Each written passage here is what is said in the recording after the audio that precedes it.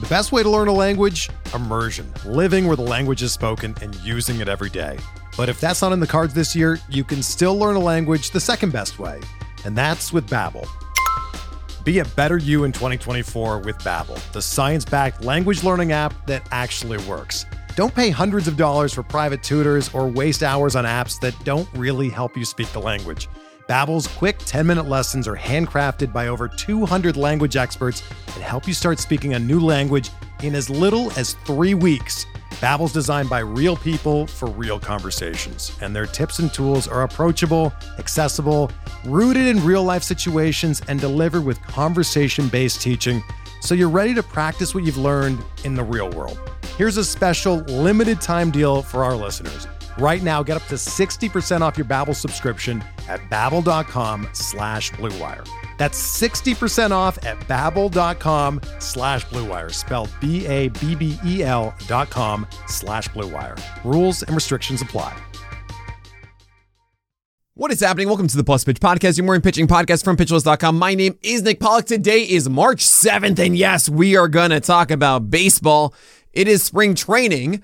And I have guys to talk about from yesterday and, of course, what's going to happen today. One thing I'm going to change from previous days, I'm going to look at everybody that's going to go today and tell you what I'm going to be looking for so you can do it on your own as you watch these games today. But unlike yesterday where we had a full weekend of games to talk about, it should be a little bit quicker today because we just had one day on Monday and a little bit shorter to talk about. So Matt Manning went 1.1 innings, 4 earned runs. Yeah, if you had any interest in Matt Manning, you should stop doing that. I actually kind of wonder if they're going to not let him start. Maybe someone like Joey Wentz gets the opportunity.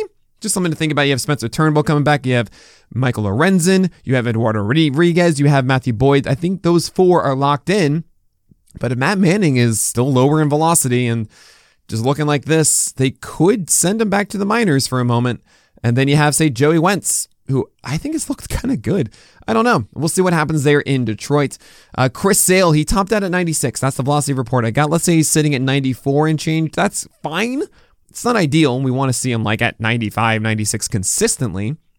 But I'm in for this. I think that Chris Sale is effective at that with a really good slider still and a good changeup and decent locations. And yeah, I'm interested in Chris Sale. I think everyone's going to feel like he's a 20% strikeout rate guy now, and that's just not the case. Hunter Brown, he's a tick down and 2 for 40 whiffs, and he doesn't elevate his four-seamers. And I'm not in on the Hunter Brown train. I was really hoping he would just be dominating right now, and he's not doing that. So I know a lot of people are saying, hey, Hunter Brown, he was so good, and he's next to Verlander and all this stuff. He's not. His four-seamer was a sub 10% swing strike rate last year. Yeah, I'm not in on Hunter Brown. Jack Flaherty, 92 mile per hour fastballs. Normally it's like 93, 94, and we want to see 93, 94. So it might be by design. It was his first start back out. I'm not going to really judge him harshly for it, but he was 0 for 16 on his slider for whiffs. 0 for 16. But he did go 3 innings and 5 Ks. So what do I know? It isn't Jack Flaherty as you know it yet. And that to me is, okay, I'm a little worried about that because I think one of the worries we have about Jack Flaherty isn't necessarily out of the gate. It is in season how long he lasts too. So unlike, say, Luzardo and Severino and Kershaw, those guys, we expect them to pitch and to be very productive, right? Luzardo's 97 miles per hour. Severino, killing it. Kershaw is Kershaw, right? Unlike Flaherty, where we don't know what the quality is going to be. Cole Irvin pitched. He's fine. He's kind of a sneaky best ball play. He's going to be on a winning team with Atlanta. He's fine. He's a Toby. Sandy Alcantara went against McShane, that is, Shane McClanahan. McShane had the better off of 2.1 innings clean of 2 Ks. I think his command wasn't quite there. Changeup was floated out of the zone a bit. The breaking stuff wasn't down. Sandy Alcantara, the command definitely was not there. 2 walks. He wasn't precise with the fastball in the zone. It's okay. I think he was a tick down by design too. He's not fully ramped up, which means... And generally, I want you guys to understand when you throw softer, when you're not going like proper, it affects your command. You're not going through everything as you normally do. It's why like people get the yips thrown to first base because you're not doing the full on thing that you practice all the time. So keep that in mind a little bit with all of this. Dre Jameson, he fanned 5 and allowed 300 runs and 5 base runners in 2.2 innings. Now, he was pulled in that second inning. They came back for the third. I love that they can do that in spring training, where they let you get removed from an inning to limit your pitch count and then allow you to come back in the next inning. It was great. The number 5 spot is still his. I know we have all this Brandon Pfaadt hype, and I'm in on that. He's not going to start out of the gate. It is going to be Dre Jameson.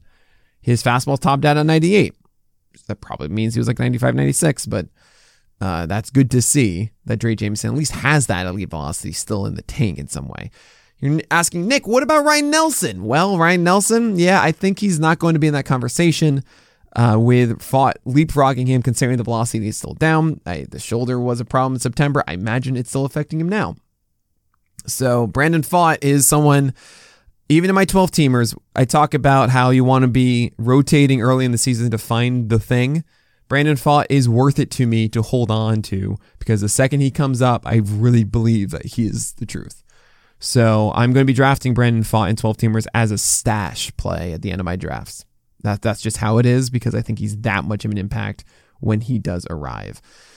Looking forward to other guys. We have some very interesting conversations to be had, but we're going to talk about those after this break.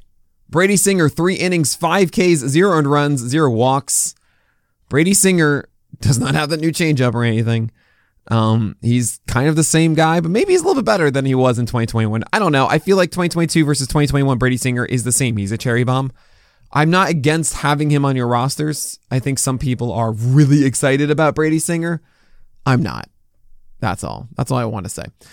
Nick Martinez. I am really excited about him. Not as much as Brady Singer, but like as a discount 15-teamer deep or a stash play, or really actually a play out of the gate for the first week and just kind of seeing if he runs away with it, is Nick Martinez against the Padres.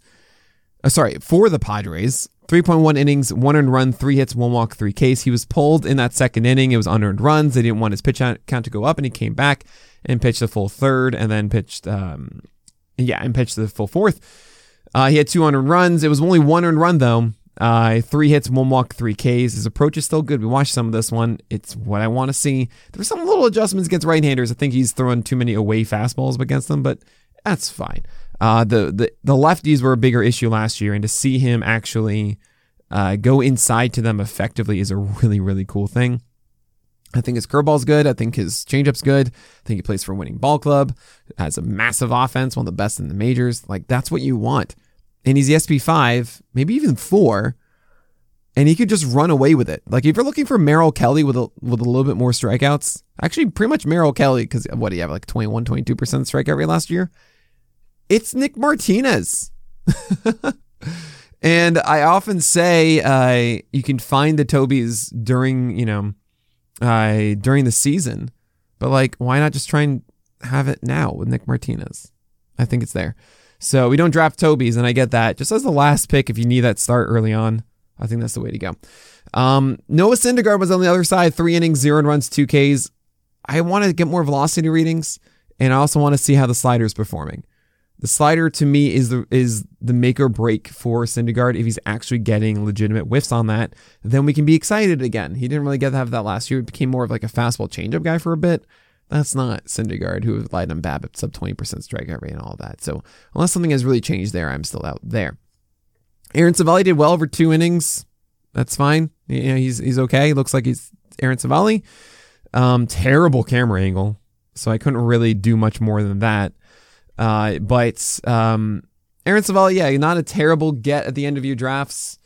I think he's going to be a little cherry bomb-esque is a bit of an issue for me, but seems fine, and that's pretty cool. Griffin Canning, 2 innings, 2 Ks, a horrible camera angle again. I'm finding that I haven't really given any sort of spotlight to Griffin Canning, and I should. He should be the number 6. There's a lot of talk about like Jose Suarez and stuff. I don't care. I know the second half was good. He's just good against lefties, bad against righties. And I think that that's too much of a headache. Griffin Canning could finally be actually healthy for some period of time and have 2 good breaking balls in his slider and his curveball and a good fastball that was sitting like 95, like 94, 95. That's what you want from Griffin Canning. So there might be something there. You don't need to go for this. You can just kind of wait and see. But if you're in an AL only and you need another starter at the end, like anyone that's actually starting, Gary McCanny might be a very, very fun sleeper there.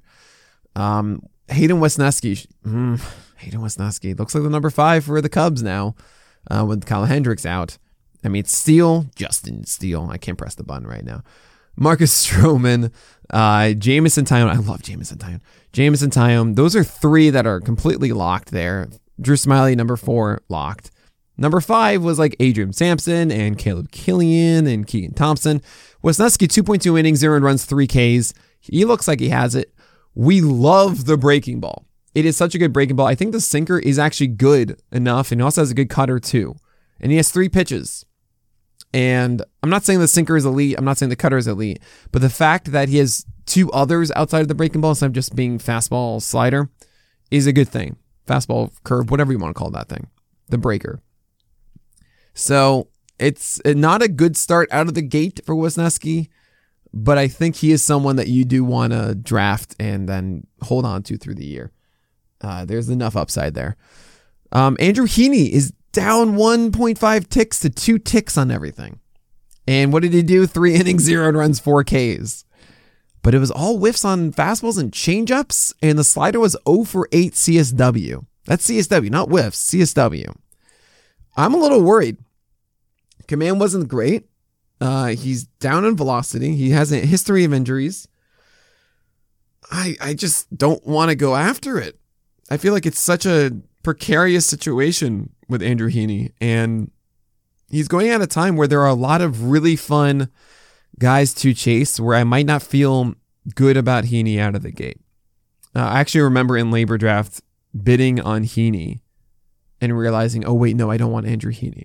Like, I think it was like a $1 or something like that, Andrew Heaney, and then no one was saying anything. I was like, oh gosh, wait, I don't actually want Andrew Heaney. And then other people got it. I was like, okay, cool, this is fine. That was 12-team reliever.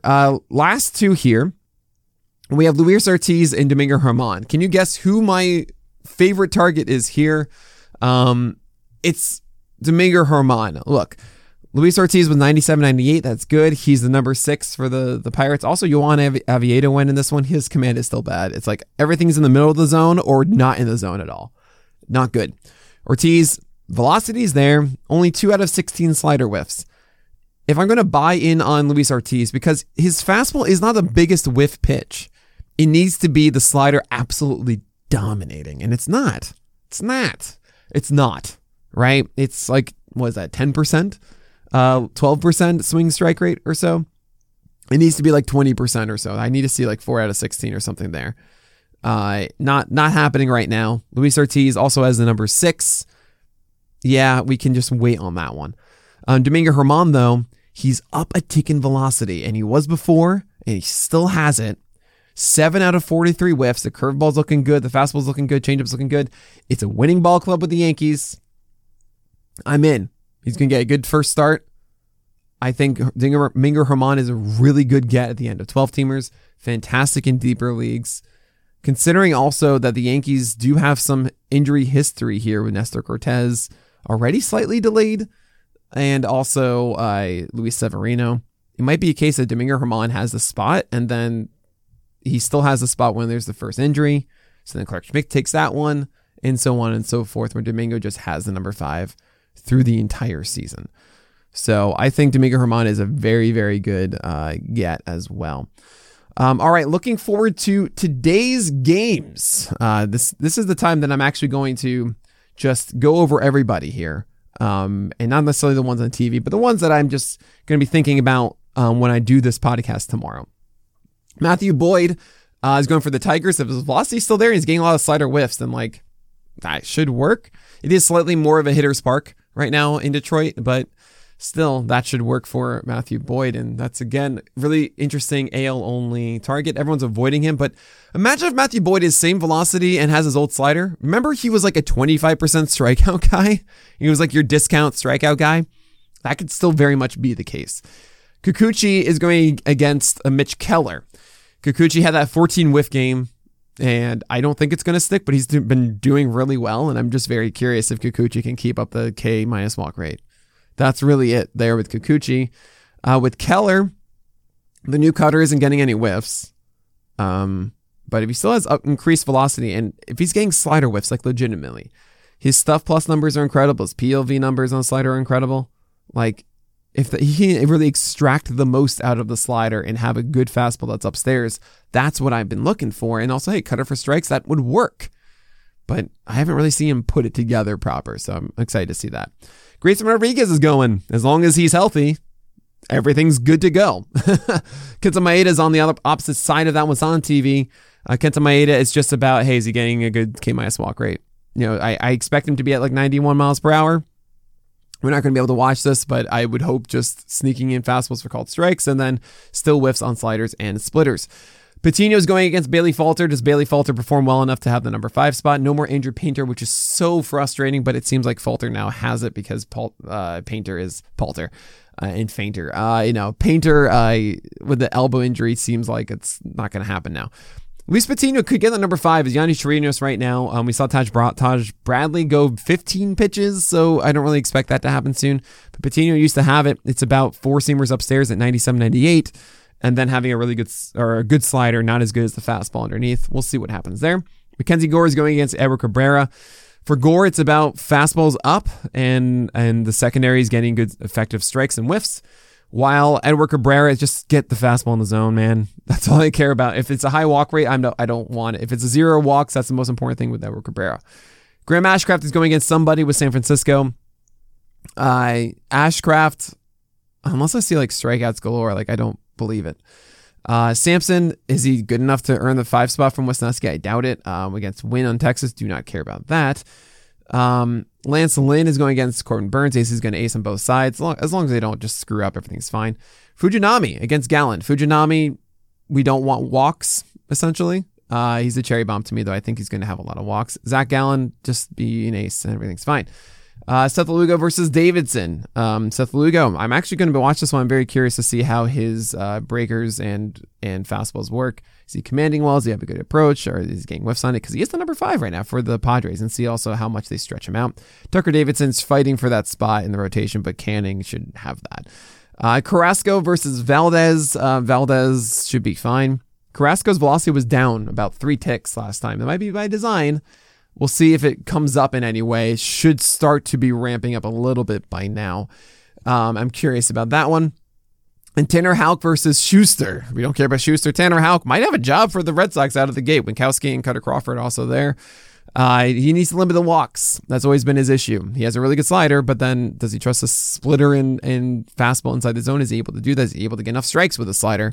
We'll see what happens there. But that's it for today's episode of the Plus Pitch Podcast. Make sure you subscribe and consider getting PL Pro for your drafts. The live draft assistant tool I've been using, it's so good. You guys are in, if you're in a standard league for 12 teamers, all that kind of stuff, it is amazing. You input the picks inside of our draft board. You see the best remaining players. You see our big board, gives you dollar values. It's so good, and it's the easiest tool I've ever used. I normally avoid tools, and this one I have to use for all my drafts. It's just that good. So consider getting PL Pro. Go to pitchers.com/premium to check out all the things you can get. At the very least, PL Plus, it's an amazing Discord. It supports the site, ad-free website, all that stuff. If you don't want all those tools, it really can change your league just by asking us questions all the time inside of our Discord. It is a fun place to be. But that is it. So my name is Nick Pollack, and may your BABIPs be low and your strikeouts high.